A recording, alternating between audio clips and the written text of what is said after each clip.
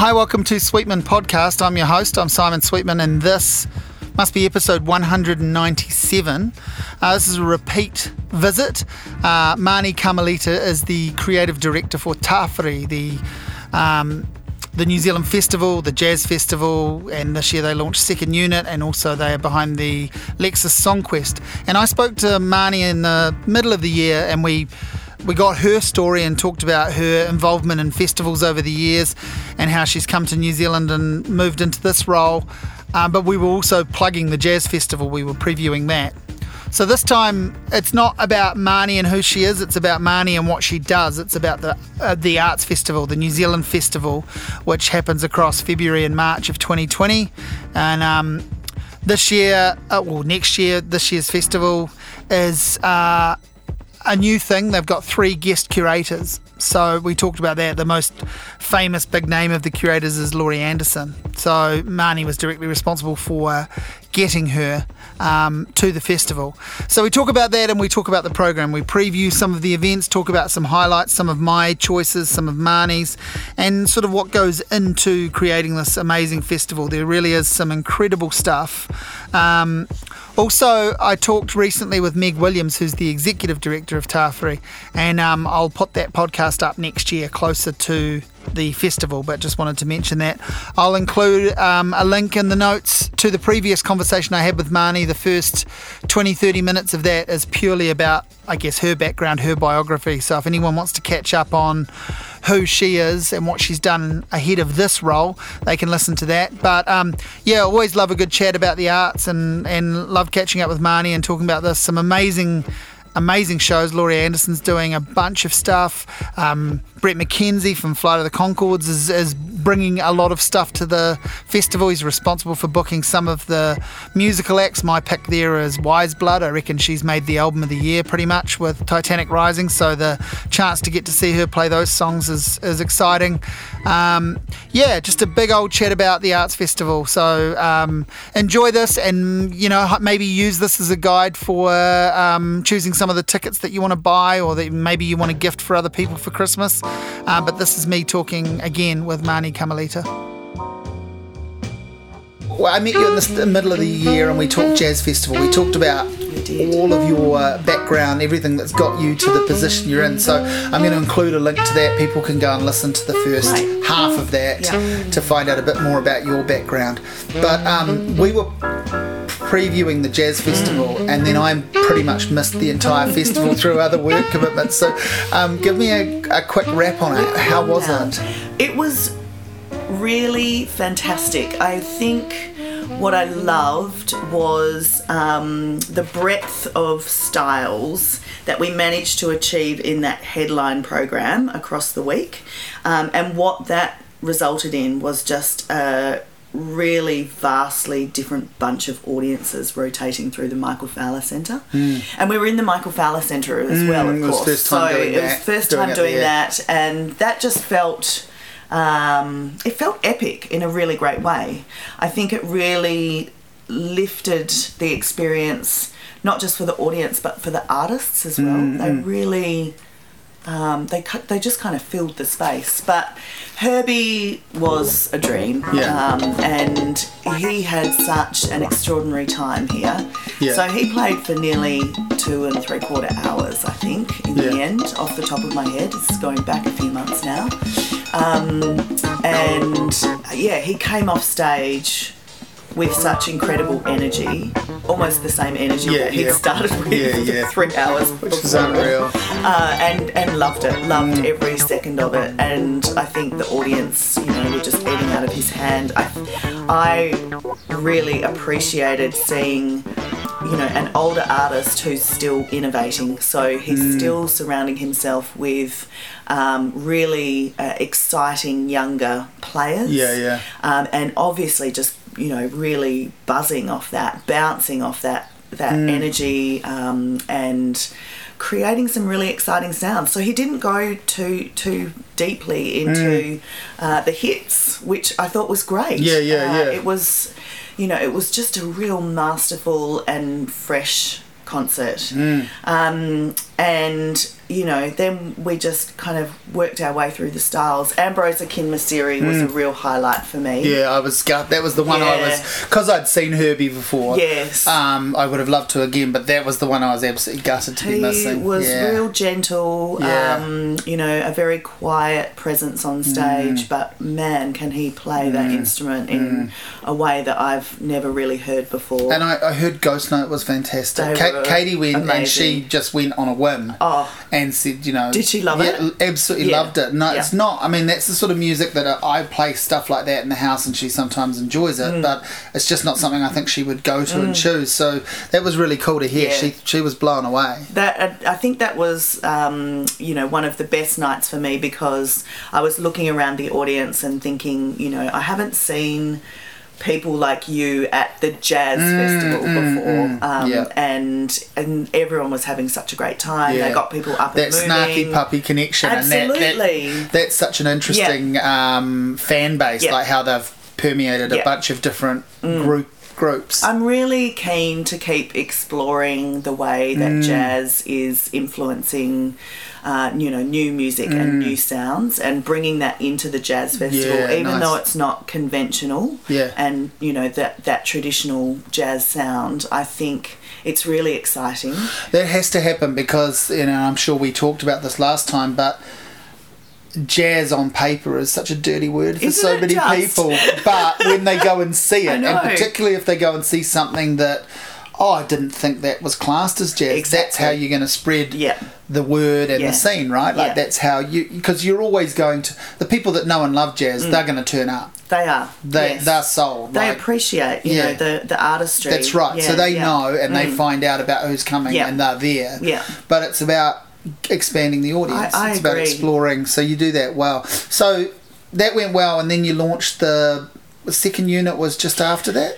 It was. It opened the week after the Jazz Festival. I knew it was crazy. It was a little frantic, but again, that was such a delight to see a completely new audience, and that was very consciously done from our perspective. We wanted to create an immersive performance event, and I think that artists and companies all over the world are really exploring this idea of instead of bringing an audience into a conventional seated theatre space, how do we shake that up? How do we bring them into a world and really get them active and participating and responding to what's going on around them, which I think people are really loving. And so we wanted to find a new audience for that, and we were a little bit anxious about whether it would land, a new idea, a new concept, but we had a 3-week run, and we got around 6,000 people through, which is just extraordinary. We were so happy with that.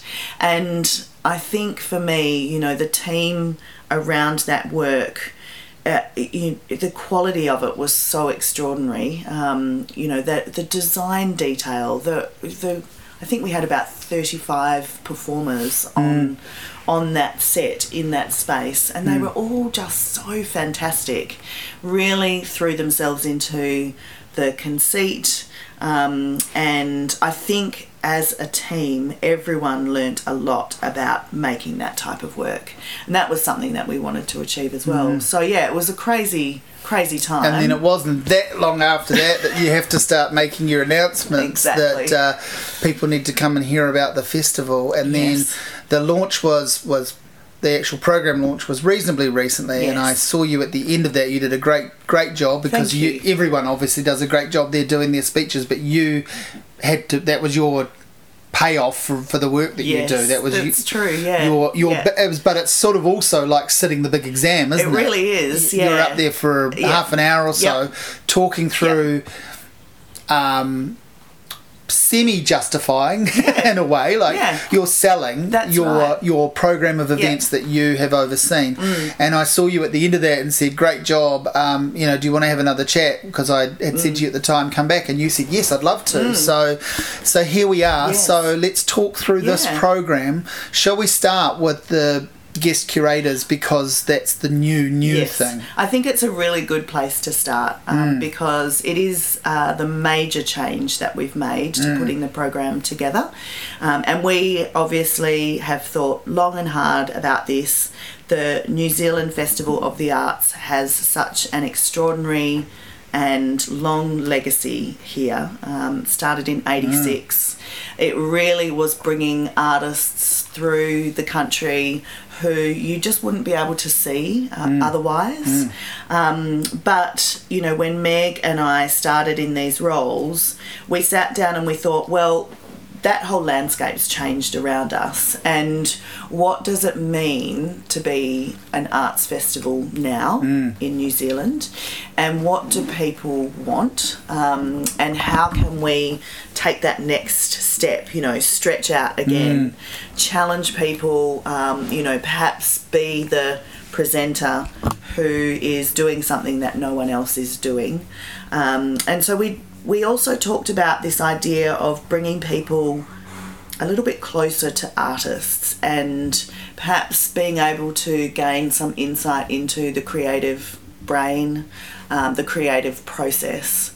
And we decided to invite artists to help us select the program, which is a pretty big jump and hugely exciting.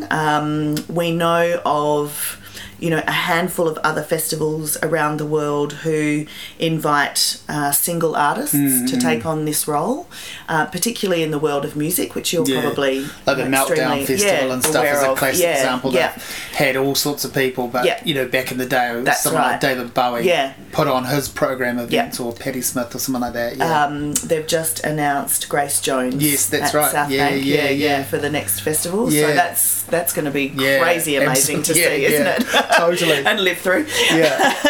But we don't know of any other festival who've invited artists to, I guess, select a series of works that show a depth to them, their interests, their practice, their creative expression. And, you know, we're a 3-week festival, so it seemed... in a first step kind of way, it seemed like a natural way to go. Oh, well, you know, if we're going to ask one artist, then let's ask 3. And I think what that really reflected for us was the opportunity to bring more voices into the conversation because, you know, I really feel strongly, we do, that our community our society is becoming more diverse, and different groups, different voices are being offered platforms more and more to have a say and to represent. And we felt like it was opening up the conversation. It gave us a chance to offer you know, 3 artists who cross different genres, different genders, different ethnicities, you know, just really try and open up that conversation and open up the possibilities, I guess. And all 3 of them are people that they don't work in any one particular genre only. A lot of artists don't. Only. That's right, and more and more so. Yeah, that's right. So, you know, why pick someone who's only known for doing one thing to be a curator? So you've got these couple of hometown heroes with big international following and appeal and you know, careers as well. And then the big name in terms of a pure international act is linked back to someone who performed in the first festival. That's right. I really loved that Laurie Anderson was with us here in 1986, performed in the first New Zealand festival, and you talk to so many people who remember that concert. Someone said to me, I can't remember who it was, but someone said to me she came down and sat on the edge of the stage, and I just thought it was this extraordinary moment that she was connecting in such an intimate and direct way with the audience. And I loved that story. I loved that people had this profound experience with her. And so it seemed really fitting that we were able to... Now, how were you able to do that? That's you that does that. that. That's right, yes, yeah. So I have had a connection with her through my time in the States. Yeah. So I was able to kind of, get back in touch and open up a conversation, which was, for all three of our curators, Lemmy and Brett as well, it was a long-term conversation, not only talking through what that guest curator role might look like, how it might work for them individually, but then also once they'd come on board, talking through, what kind of events and artists they might like to bring here to Wellington. So it was really, at least a 12-month process. That was my next question, was how long from, and it's maybe even a little bit longer from, this is who we're thinking of approaching, to you say we're announcing Brett is actually going to do it. That's several months. Oh, absolutely. I would say, just over a year. Yeah. And lots of conversation, lots and lots of conversation. And, I think programming in general is kind of a lot of circling back. You head down a path, and then for whatever reason that might become not an option, so you double back and kind of spread out, and I really felt like we went through that process with all three of them. Yes, I was going to say, so doing the job that you do and your other colleagues in the festival as well, you're about making things happen and putting things on, and your role really is to dream big, and that's what you want to have happen. But when you open it up to guest curators, how often are you having to say, oh no, that we would love to, but we cannot do that? Do you know what logistical nightmares came up? We did have to kind of say, no, this one's not possible, a couple of times to the curators, but actually we have to say that to ourselves on a regular basis. So not really that much different. It wasn't really that different. And I guess it's just hard, it's just disappointing, because you really want to make happen what those artists, those incredible artists want to make happen. We have really stretched, and we've been able to include, I feel, most of what they were really hoping and dreaming to be able to do. So I'm pretty proud of that for, I guess, the first time for all of us. It really was quite limited in terms of what we had to say. Oh, look, we've explored every option, and we just don't think we can push ahead here. Because you're setting a real precedent here too. You're already, no doubt, thinking and maybe even in beginning conversations of who do we get next time. Actually, this is a really interesting time for me, because we've announced this program, and I am now just I had in my schedule for next week to start thinking about who might be our next three curators.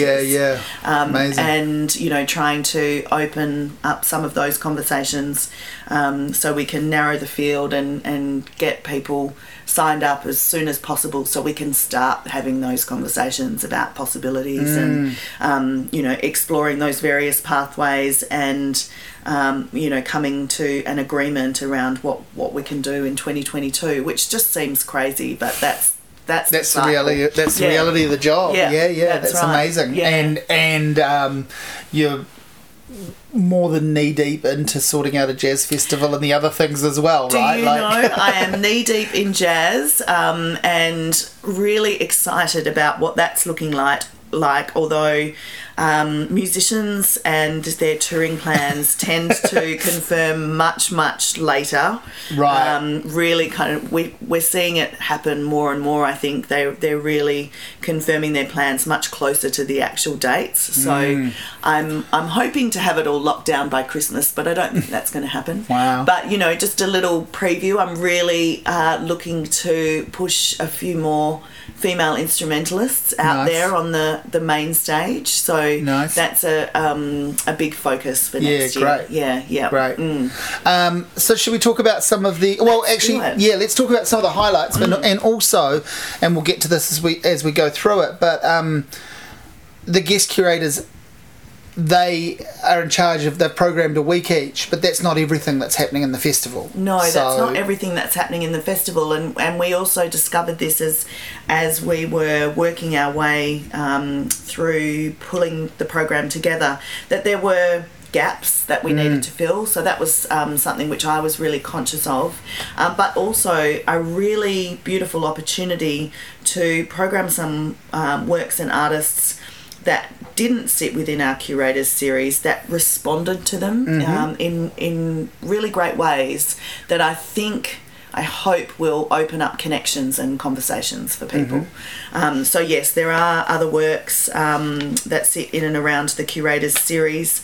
So we're really describing those Curators events as a signature series of a few events in each week of the festival. And of course, we have expanded the Writers program. Yeah. So now it sits in each week. And also Claire Mabey from Verb Wellington and Lit Crawl, she really kind of thought about what our curators were trying to say and achieve, and tried to respond to them as well through the Writers program. So we've really used it, I think, as a jumping off point, and I think what it offers people is a really kind of easy pathway. You know, I'm interested in what Lemmy Bonifacio thinks that we all should be experiencing and talking about and feeling through art and performance. So I'm just going to focus on that. Or, you know, what did Te Papa's curator think about Lemmy's series, and how has she responded to that in a kind of public artwork way? You know, there's lots of opportunities for people to dig deep, or they can just see what jumps out at them. Yeah.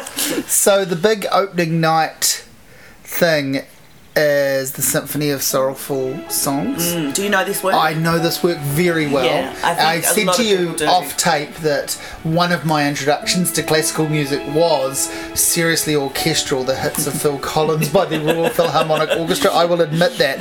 But at almost exactly the same time, another of my slightly more proper introductions to classical music was this work. It's an extraordinary piece, isn't it? Yeah. And I think what I love about it is that even if people perhaps don't know the name of the composer or don't know, you know, the number of the symphony or its alternative title. Heinrich Gorecki, if I'm saying it Correct. nearly right. I think that sounds amazing. Cool. I'm really impressed. Okay. Yeah.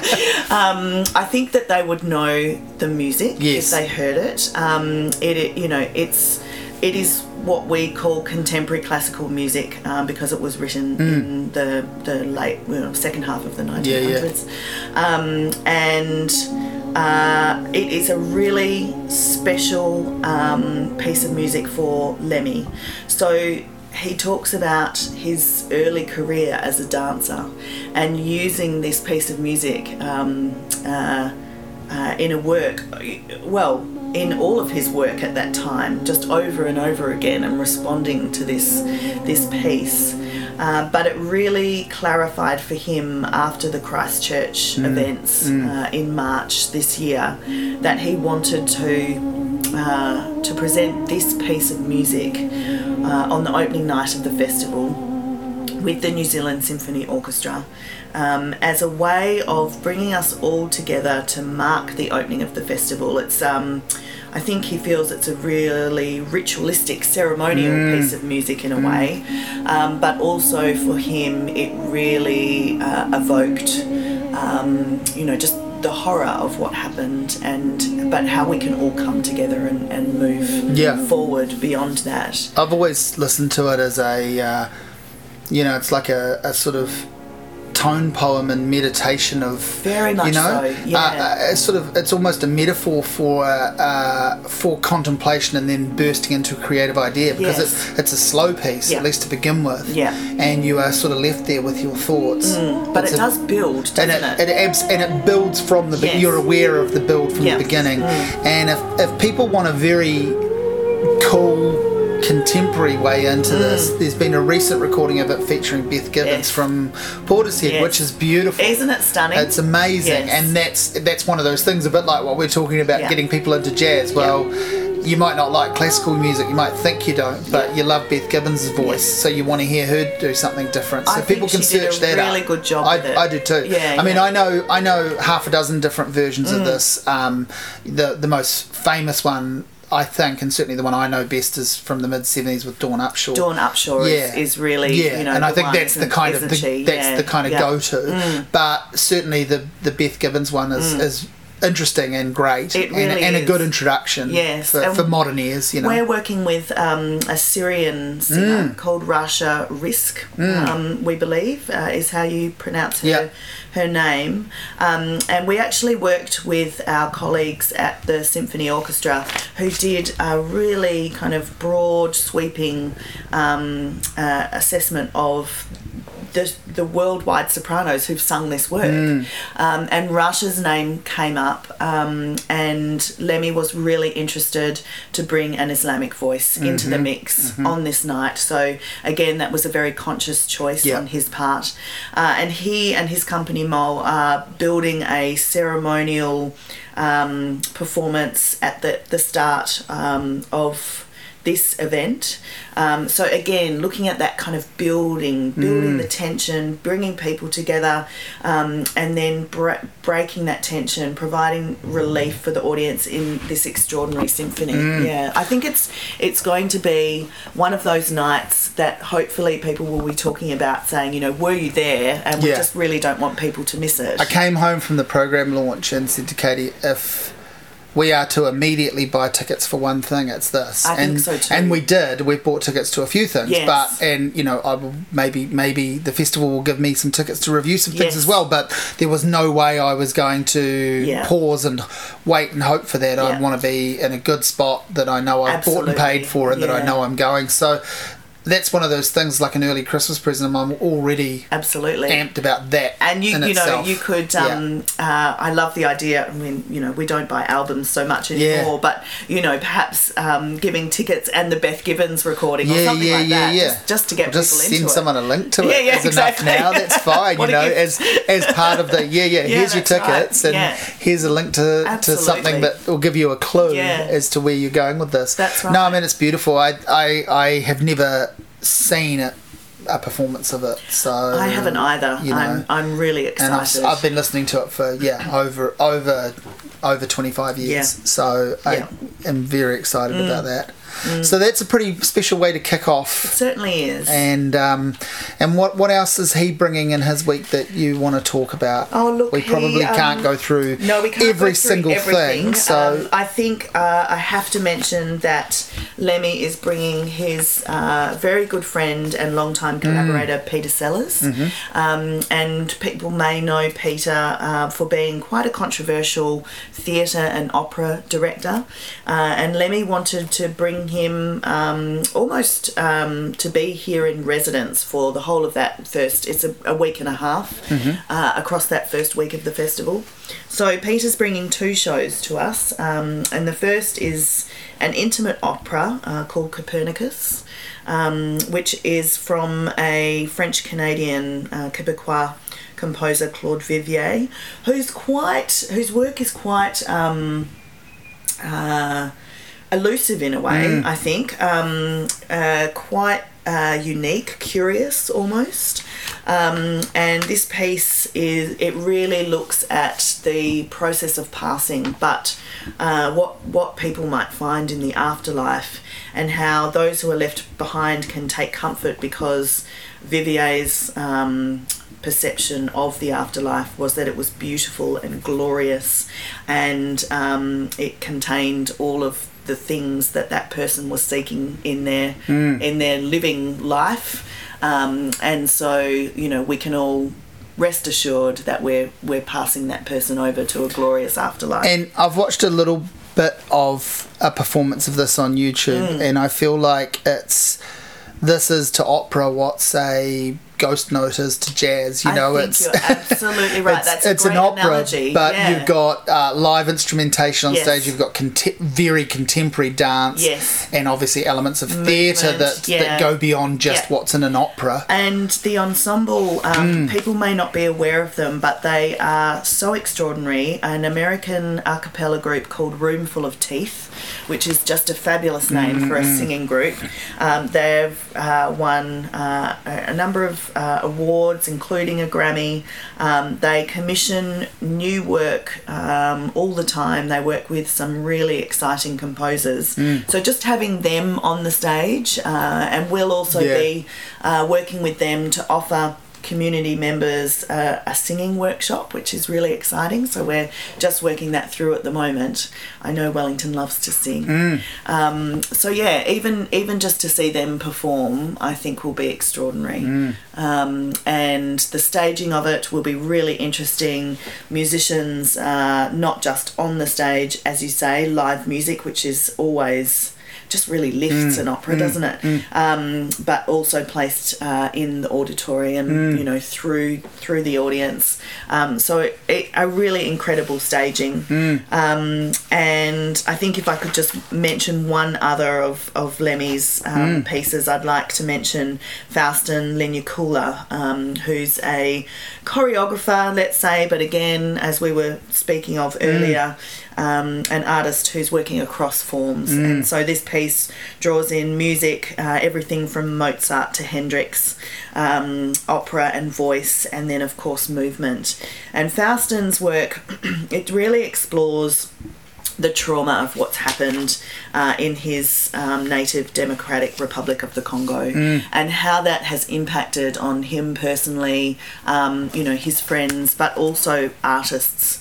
And Lemmy sees him as really being a messenger from the front line of that, you know, those kind of traumatic events. So you can see something of a theme working its way through Lemmy's program, and again, I agree with you. I think that moment opening the festival will be so profound, and I really hope people will come out for that. And am I right here? This is an example of something that you've programmed around Lemmy's ideas as this Philip Glass, Max Richter performance. It features the same conductor, Christian Jarvi. Is that something that the festival, like, that you have programmed? That's something that I have put together with Christian. Yeah. So we were able to secure him to come and conduct the New Zealand Symphony Orchestra for the Goretzky, and we thought, with him being here, let's get him to do something else. Exactly. You know? He's never worked with the New Zealand Symphony Orchestra before, so they were really excited and just embraced the opportunity. And Jarvi's really known for his interpretations of Glass and the more contemporary classical work. Yeah. He likes to stage his classical concerts in a very theatrical way. So him and Lemmy coming together around that Symphony of Sorrowful Songs is almost meant to be, in a way, because they both have a very dramatic theatrical perspective on how music should be presented and performed. And so we asked Jarvi, well, what program would you like to present if we did a second concert? And Glass was certainly top of the list. Now, the orchestra tell me, after trawling through the archives, that they have never performed Philip Glass before. Wow. So I was also super excited about that opportunity, and thought, you know, again, Jarvi being here, orchestra hasn't performed Glass, let's make this happen. And then after Christian heard of the I guess the rationale and the response to Christchurch that Lemmy was trying to build through the Sorrowful Songs, he chose to couple the Glass with Max Richter's Infra, which was actually written after the 7/7 bombings in London. So I think, as I was saying, we've got this fantastic event that's kind of bouncing off the ideas and themes that Lemmy has created. And I think, you know, if people can get to both of these concerts, they'll be amazing. Max Richter does many things, super prolific. but on one level you could read some of what he does as being like a next generation version of a Philip Glass, and maybe like if Quentin Tarantino was the next Martin Scorsese, something like, something like that. There's some links. Kind of influence, isn't there? Absolutely. Yeah. And then we were really pleased that Yavi selected Glass's Aguas de Amazonia, especially with what's happening in that country at the moment, and in terms of climate change and the messaging around that. It's a really vital piece of music as well. I love it. So I can't wait to experience all of that. You've live. booked a festival where, and I mean this happens a lot, I guess, particularly over recent years, but yeah, there's a lot of subtle and then very strong political implications behind a lot of these performances. It isn't so much that people have come here to preach, but part of what they're doing is, part of taking people away from the fake news hysteria madness is to confront them with a direct response to something. Absolutely. And I think if festivals are not doing that, then we're not really doing what we set out to do. I think, as you say, we have the opportunity to introduce these ideas, to initiate conversations, to spark these conversations, to challenge people in a softer way, and in a way that's inclusive and brings people together, rather than necessarily alienating them. It provides ideas, facts and emotion all wound together. This segues, I think, rather nicely into talking about Kate Tempest being in the program, which is another wonderful choice, and I think timely, given that her star is such that it's kind of been on the ascend from the word go, but she has reached a peak right now. I'm sure there will be more. I'm sure it's just going to continue to go up. My visionary is a vision. I watch her dancing by the window, and it rips my flesh to ribbons. And the whole world is just ripples in the middle distance. I think she might have only been to New Zealand or Wellington anyway one other time. It was a few years ago and I went to it. It was at Bodega, a small bar which no longer exists, that was jam-packed, and it was one of the best performances I've ever seen by anyone. I have to agree with you. I saw her at the Sydney Writers Festival, I think 3 years ago now, barefoot on stage. She was on stage by herself, and it was simply one of the best performances or experiences I've ever had. I still feel a bit kind of shivery and electric thinking about her.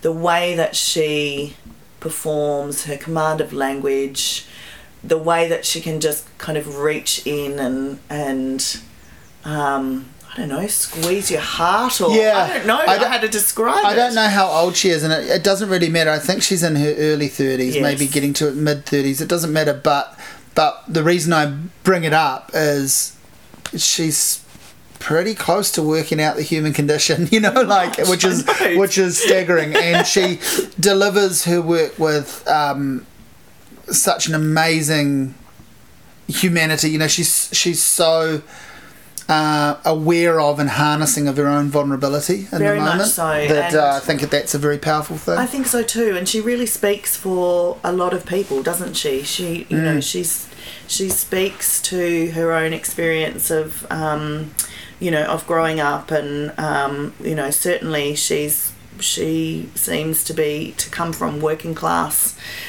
England, and she just really is able to reflect that experience, but in a way that's very universal, which I think is what you're saying. She's kind of got that Greek theatre chorus kind of sage-like presence.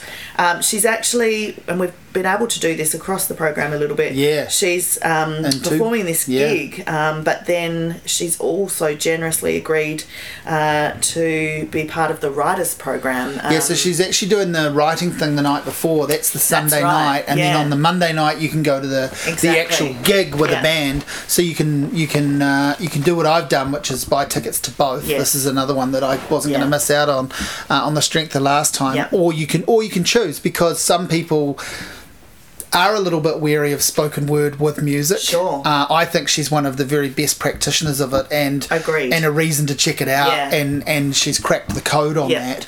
But if you're actually interested in her books and her writing, and you Yes. just want to hear her speak and read, you have that option. Yeah. On the Sunday evening. But it's not going to double up. They're going to be No. two different experiences. Two totally different Yeah. experiences. On Yeah. the Sunday evening, it will just be her, and we're still nailing down the details, but I think it will be more, spoken word readings, as you say. Although she doesn't read, she just embodies She the just delivers. text, She doesn't recites. and then, as you say, on the Monday night, with her More of a concert. support band around Yeah. her, and I guess that kind of Glastonbury feel. Yeah. So there's loads of great YouTube clips of Yes. her performing. Yeah. This year, her album that she released, I think, is her strongest Yes. album. So that's why I say it Yeah. at a good time. And there's a book that came out as well this year and she's written plays, prolific. novels. Yeah, it's unreal. So you can do as much back catalogue Yeah. research with her. Maybe she's your next deep dive artist. Yeah, I think so. Yeah. So tell me about this Into the Open. Oh, so this is the project that we've partnered with Te Papa on, and really it came from the idea of wanting to bring artworks out of that gallery experience and explode them into public spaces, and we wanted to make them large scale. So we've actually got 5 sites along the waterfront, and the idea is that people who are aware of the project can actually make a night of it and take that journey along the waterfront and take in the 5 different artworks that are being presented each week of the festival. So it's a rotating program, which is also great because it's running every single night of the festival, Saturday through Saturday, after dark, and really gives people an opportunity, to access the festival for free. Yeah, I was going to say great. We need to remind people that there are free events. Absolutely. Yeah. And what Emma has done, Emma's from the public programs team at Te Papa. She really sat with each of the guest curators, their own creative practice, the series of events that they were putting together, and she's responded to that through moving image artwork. So all of these artworks are moving image, and they run anywhere from 30 seconds to, I think there's one for half an hour, so you can really kind of sit and take your time.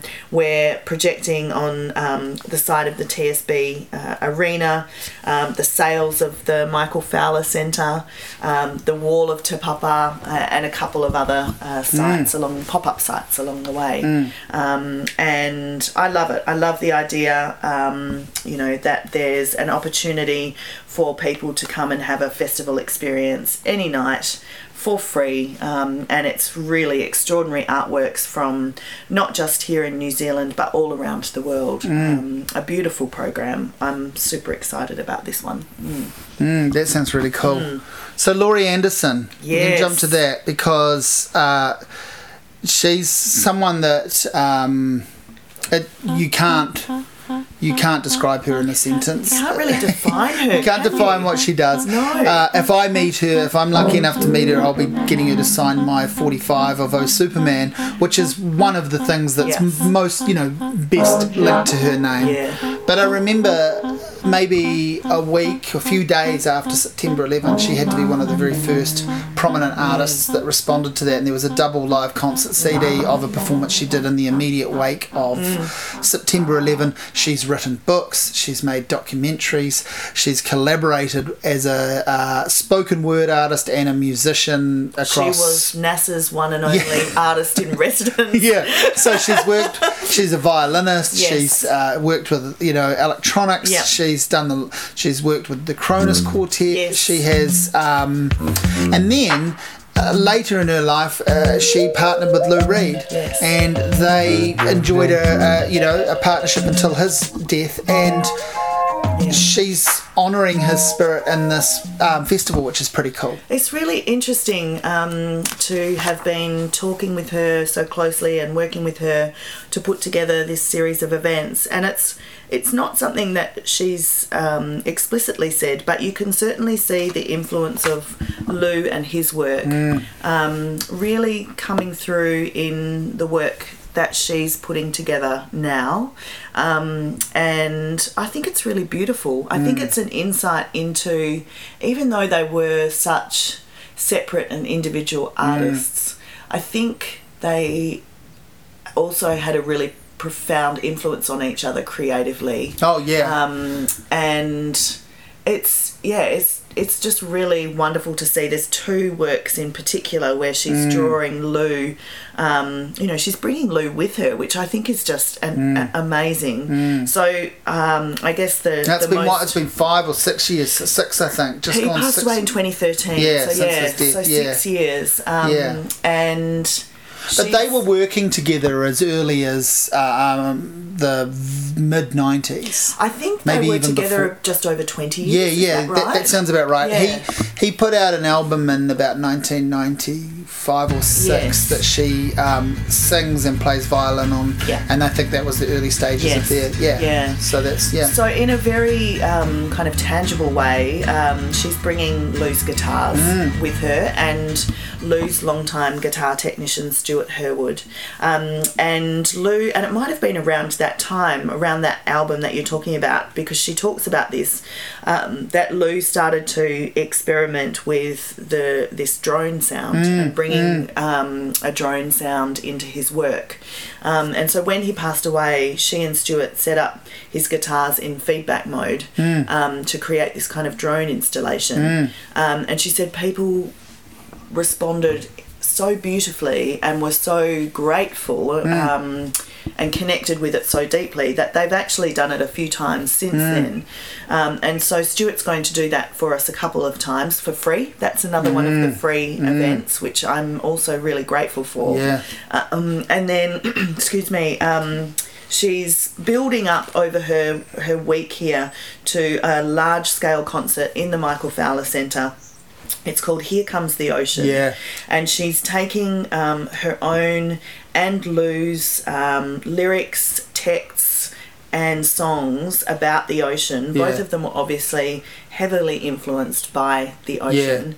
And the title comes from a Lou Reed song called The Ocean. That's a lyric which I think it's on his first solo album, but there are actually versions by the Velvet Underground, so it is one of the earlier songs that he wrote. That's right. And she's bringing her own string quartet, a percussionist that she's worked with recently and on a regular basis, Shazad Ismaili, and then she's partnering with her bassist Greg Cohen. He's amazing. If people go and look in their record collection, they have something with him on it, and they probably have dozens of albums with him on it. I mean, he plays with John Zorn and Tom Waits, and actually Laurie describes him as her music director, so they conceive of these concerts. And then of course the drones will be backing these incredible artists, including New Zealand musicians who will be working with her across that week. Amazing. So what else is, and so she's also doing, she's bringing her dog concerts, which come from the documentary that she made. Another free event.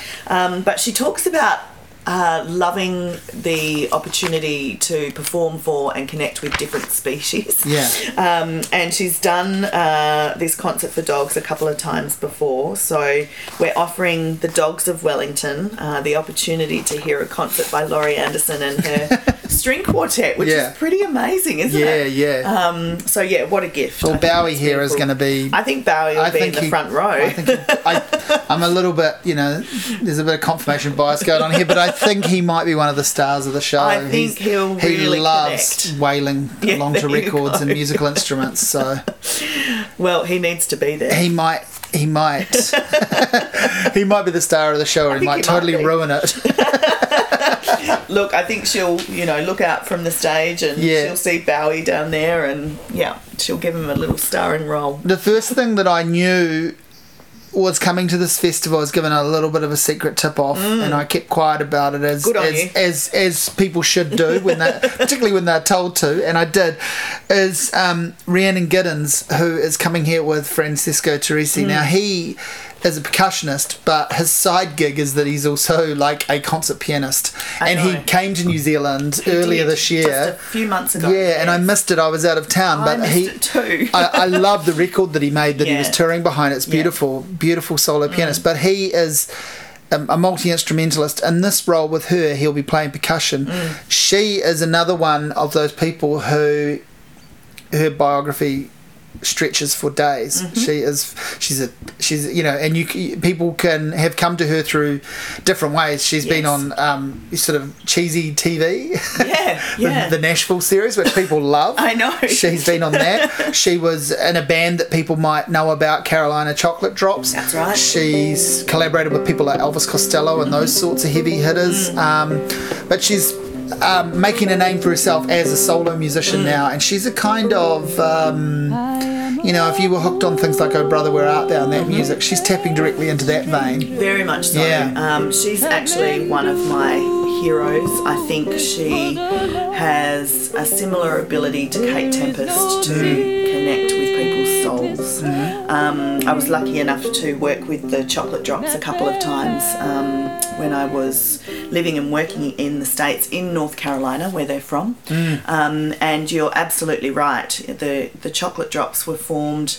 to, I guess, pass down or contemporize the music of, you know, of their uncles. They would say, you know, they would go around and sit on the porches of all the old guys and learn the old songs. And she's a multi-instrumentalist as well. Her voice is just if she was just a singer, she'd blow your mind. But she's a phenomenal banjo player, very much guitarist, so. Fiddler. And she is.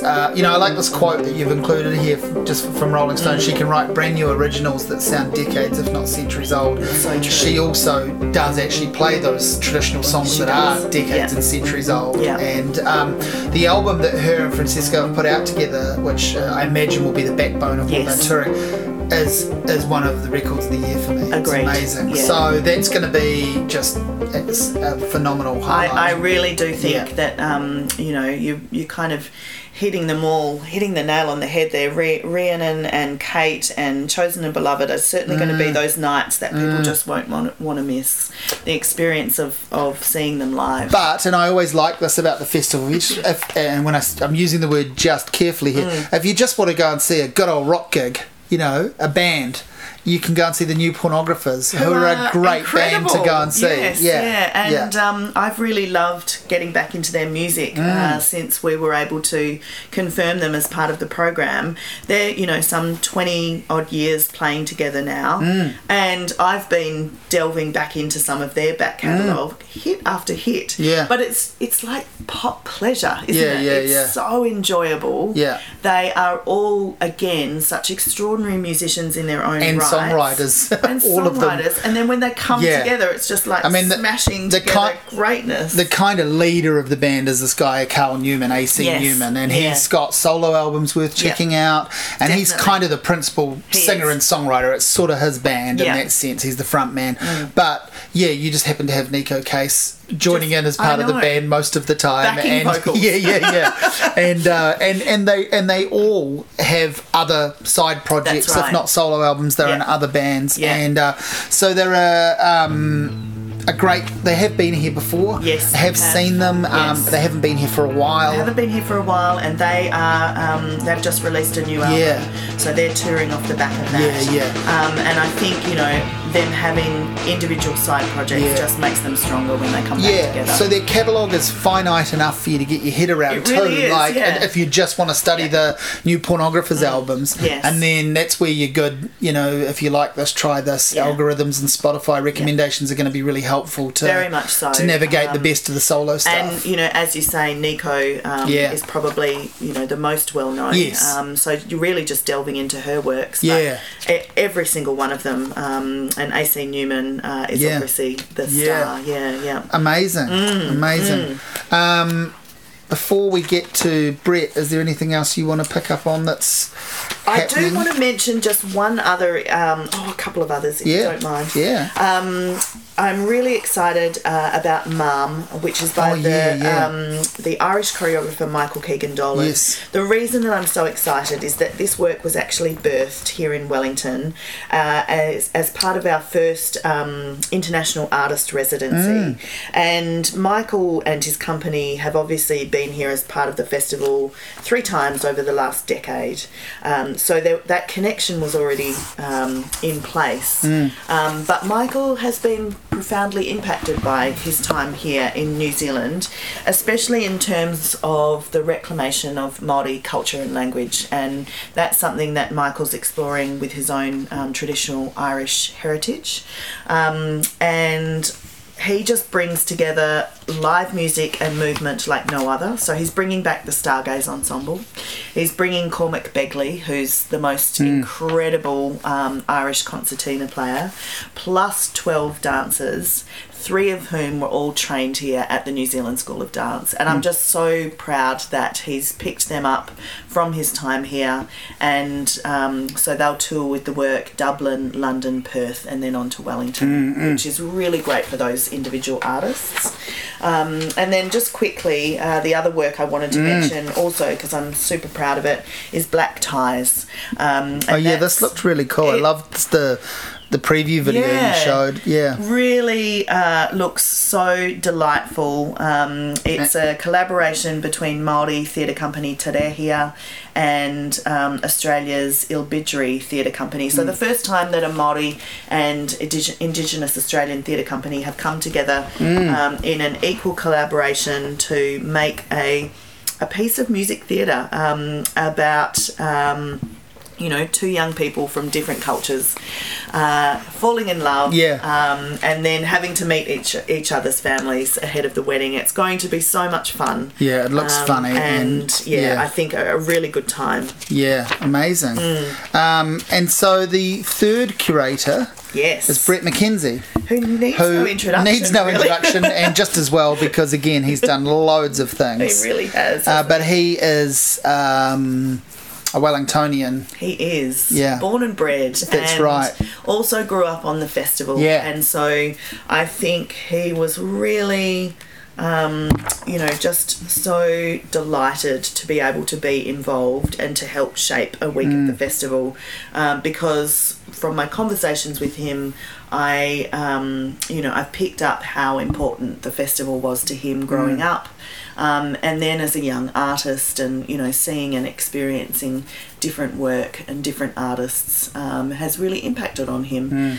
So that's been very special for us to be able to work with him in this way.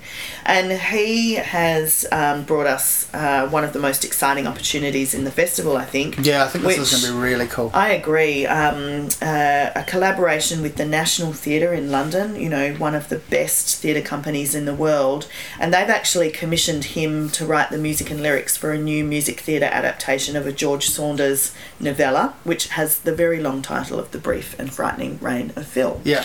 And is a fabulous read. And again, kind of crossing over into the writers program, off the back of this, we were able to secure an hour with George live from New York. Unfortunately, he couldn't be with us. But he's really excited about this work as well. And what Brett's done, because it's still a work in progress with National, he's bringing over the director, the playwright, the designers, and a couple of performers from the UK, and then he's put together a team of Wellington musicians, performers, singers who'll workshop this piece for 2 weeks, and then we'll do work in development showings. So not only a great opportunity for the audience to see something before it even premieres, but for all of those Wellington artists, the opportunity to work on a national theatre show, as it's being developed, is just amazing. And that was one of Brett's cornerstones of his series. He really wanted to provide the opportunity, a festival opportunity for New Zealand artists, but also the opportunity for New Zealand artists to mix and collaborate with international artists. And then again, he's put on this thing called the Weta digital season of late night gigs. So this is you know, if anything's sounding a little bit too intense or advanced for people that just want to go and see a show, a person they may have heard of play some music, they can do that as well. And this is a nice little program, Nadia, because people are debuting new material. So Nadia Reid's going to give a preview of her brand new, as yet unreleased album. That's right. Which I think must be album number 4. I think so, and I think it's actually due out next month. Right, okay, maybe. so it might be out, right. So don't quote me on that. It certainly will be the first time that she's performing live. Well, that makes it better actually, because people will actually be able to know the material. Brett really she loves is Nadia, and she's amazing. Yeah, she is amazing. And again, he wanted to give these artists the opportunity to have, I guess, to reach a new audience through the festival, through a festival platform. So, you know, we've created a stage in Shed 6, and, you know, we'll be bringing a whole bunch of people along to not just see Nadia Reid, but Astaire has a new album, and this is quite a theatrical staging of this work of hers. And she's much loved here, but again, just giving her a festival moment. Yes. And then Shades of Shakti is a really important experience to Brett. Justin Firefly Clark is obviously a friend and collaborator of his, and he really loves this melding of you know, this almost kind of jazz inspired sound with the Indian traditional Indian instrumentation. So this is an actual album which I know well.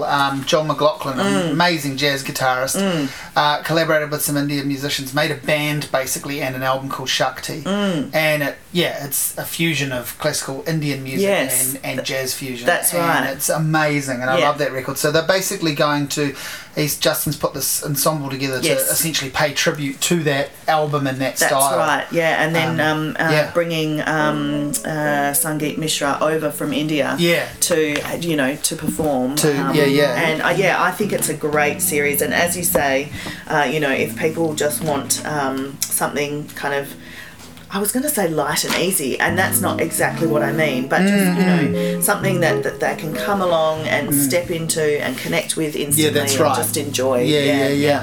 I'm really excited about this next one too. We've also bought tickets to this because I kind of feel like it might be this festival's version of something like that Home show, which I loved. You know, last that was festival. A beautiful piece. And, you know, these guys are amazing. We're talking, of course, about Slapstick. That's the name of the company and the name of the show. And I think what's incredible, first of all, about the group is that they come from a musical background. So they actually all studied jazz. We keep coming back to jazz, don't we? It's so cool. They all studied jazz. They can play between them over 100 instruments. Wow. And they started off touring the Netherlands as a jazz band, a jazz group. And actually they had a female lead singer, and they ended up creating this kind of teasing banter around this poor woman who eventually left the group. But I think what the guys decided was that they really loved bringing humour and theatricality into their performance. And they're really inspired by the likes of Charlie Chaplin and Laurel and Hardy. And so they created this show. Now, they've been touring the Netherlands for 20 years, and they're kind of superstars. People just flock to their performances. And then a couple of years ago, in 2017, they thought, we'll just give it a go at the Edinburgh Fringe Festival. Of course, it went off. And so now the rest of us are starting to wake up to this group who've been around forever. I feel like it's going to combine, like it's got all the sort of, you know, slapstick Yes. moments and visual comedy humour, pratfalls and so Charlie Chaplin, Buster Keaton, Laurel Hardy, but musically it'll have things like sort of, if people know the Tiger Lilies, that sort of stuff, very like much that really so. kind of busking, on the spot styled, switching instruments, really kind of intriguing sounds, and masterful musicians, but presented in a completely different way. I think they'll be great. Am I right in thinking that one of the really big shows in terms of probably selling out really quickly is this Aldous Harding triple bill? Yes, you are Purple, on it. Purple Pilgrims, Wise Blood and Aldous Harding. I have to be careful here. I wasn't very kind about an Aldous Harding album, so I'm sort of realistic that I'm not really allowed to comment. But I actually really love the new album. Yes. The most recent one, I think it's great, but I think people wouldn't believe me if I said that. So Okay. I'm just going to put it there rather than in print. I don't want to sound disingenuous. No. I genuinely think it's a warm and lovely album, and I haven't felt that before, but I have been at one of her shows and seen people be blown away by her. So she's obviously great. I think, obviously she's really, hitting her stride and developing as an artist at the moment. She's had such extraordinary success. What I love about this, though, is that this is a festival lineup. Yeah, totally. I saw Purple Pilgrims at the start of this year, and they're really good. Oh, aren't great, they? And they've got, I didn't know anything about them, so they're sisters. Yes. And they're local, but they've got a following all around the world They now. do. Yeah. And I think all three of these acts, four women on stage, not together. Just doing their own in sets. terms of this lineup situation, I think is just the most amazing experience. All that kind of sublime indie folk sounds, and you and I were talking about Wise Blood, and just that voice. That's the other thing I have to be careful about, because I recognise Aldous Harding as the top billing here, and deservedly, but I don't want to undermine that position. But Wise Blood, which is a woman named Natalie Mehring who has created this entity, and she has a band that she travels with as Wise Blood. I think she's extraordinary. Absolutely. If the show was just her, I would go to it just for her. The fact that it's something for everyone, this giant bill, is great. But her album she put out this year, Titanic Rising, is very close to my album of the year. It's in the top 3 or 4 on that. It's right up there for me. Yeah, and it says here, recalling Karen Carpenter and Carole King. Well, I think Karen Carpenter particularly, she has the vocal tone and some of the arrangements, the strings on the album. But I also get a hint of like Father John Misty. I think there's something really funny and clever and literate in the lyrics that reminds me of some of the stuff that he does. I think you're right. Yeah, I just think that's an extraordinary piece of work. Go back to a time when I was just... So many influences there, but her own sound, despite the similarities in terms of tone, Karen Carpenter in particular. But yes, I'm really excited about that evening, and Brett in particular is a huge Wise Blood fan, so we were really excited to be able to put that together. Yeah, now I know she has been to New Zealand before, but I think maybe only Auckland and Christchurch. I'm not sure if she came here. I'm not entirely sure, but but it's certainly been a couple of years since she was here, and as good as her previous records are, it's a situation where this new one, absolutely, if you're going to dive in, this is the one to go to first. And you're absolutely right, it's selling fast, so we'd really encourage people to get on top of that one. You can choose something else, but I'm certainly excited to hear about this Strasbourg 1518. Fantastic. Well, let's talk about Strasbourg, and what I love about this is that the festival has supported 2 Wellington-based artists and their ensemble, and I'm talking about, of course, Lucy Marinkovic and Lucian Johnson and the Borderline Arts Ensemble, and I am just so excited that we were able to help them in the development of this new work of theirs, which follows on from Lobsters in 2017, I think it was, and for me that was one of the best pieces I saw that year here.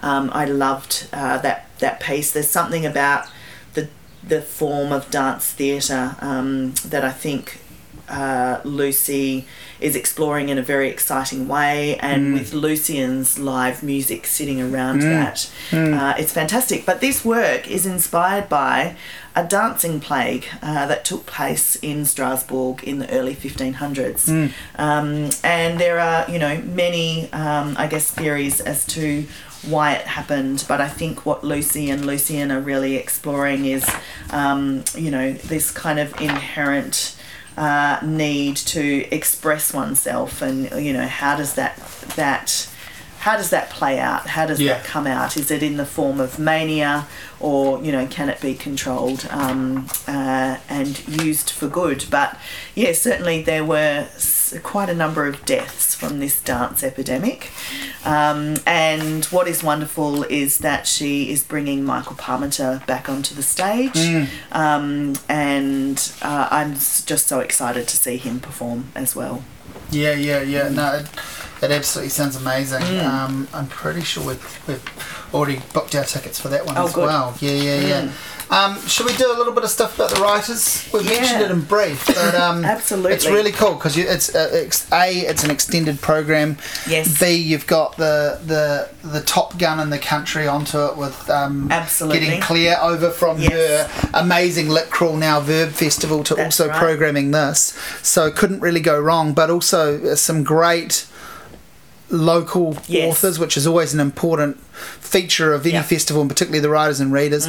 You're looking on here, you've got some big names out of the Elizabeth Knox, Widia O'Hamara, Witty, Justin Patton, of course, and then these extraordinary writers, as you say, are being joined by some super exciting voices from all over the world. Chigozie Obioma from Nigeria. His book is just such an incredible insight into, I guess, contemporary faith. But Claire said he's just the most charming and lovely person in real life. Yung Chung, of course, from Wild Swans, and she's talking about her new work, Big Sister, Little Sister, Red Sister. Oh my goodness, I could go on. George Saunders we've talked about, of course, and we were so excited to be able to connect with him, especially given the National Theatre connection. The first Omani woman to have her work translated into English. She also won the Booker International, Jokar El-Hathi.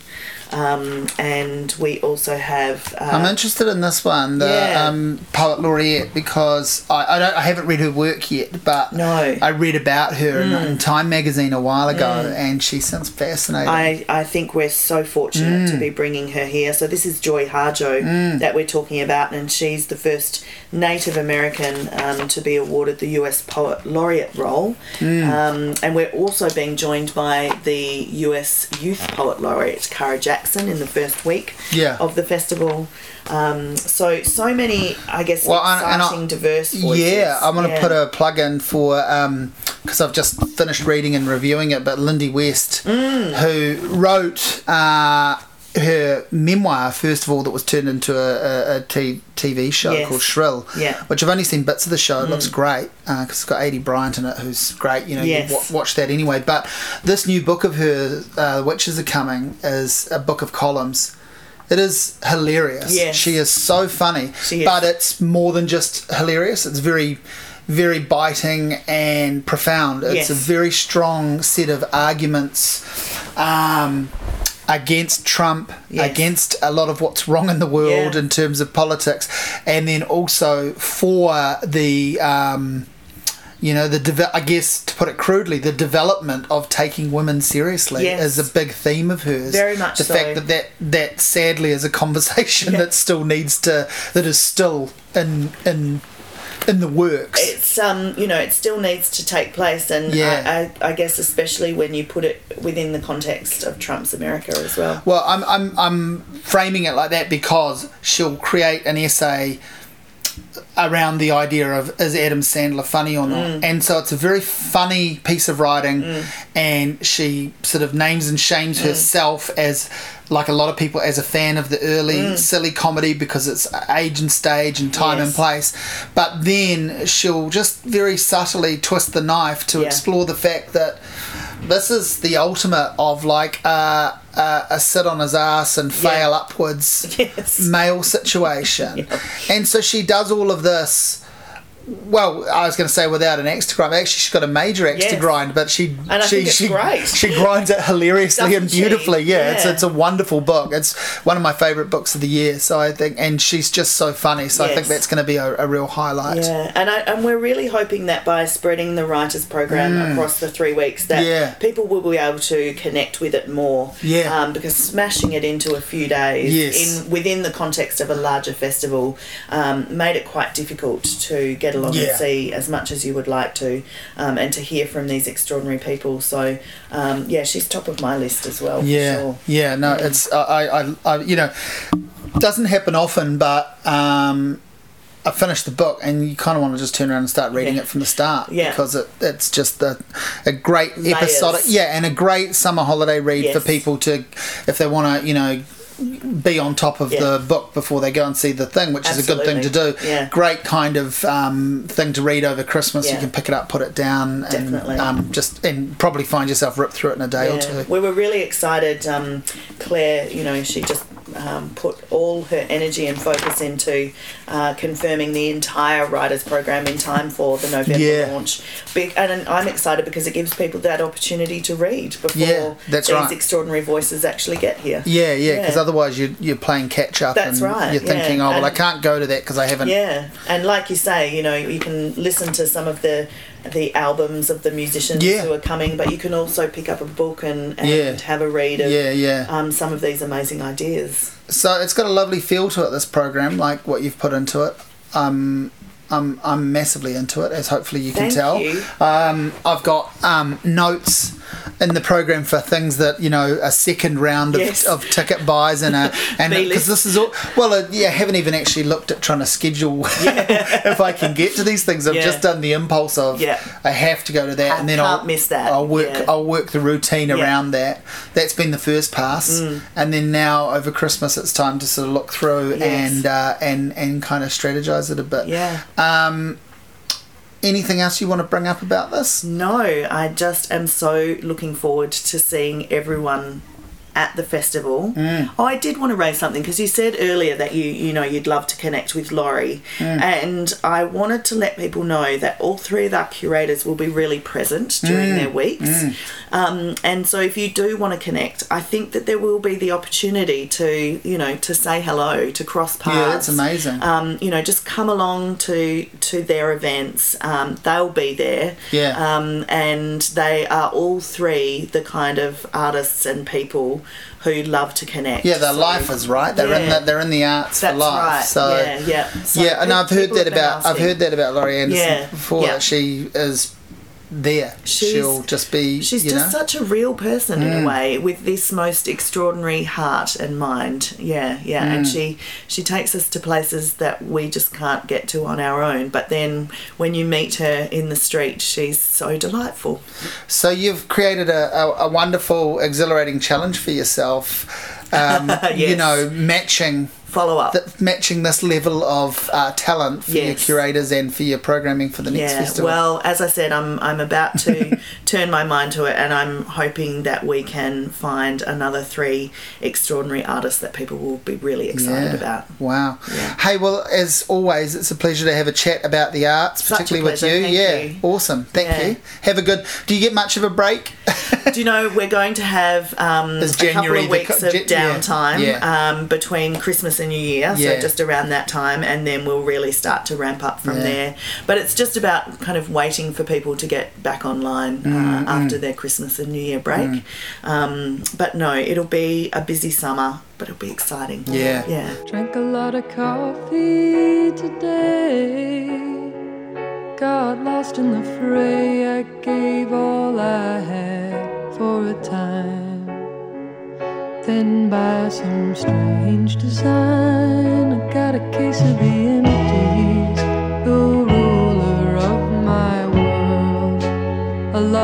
guy.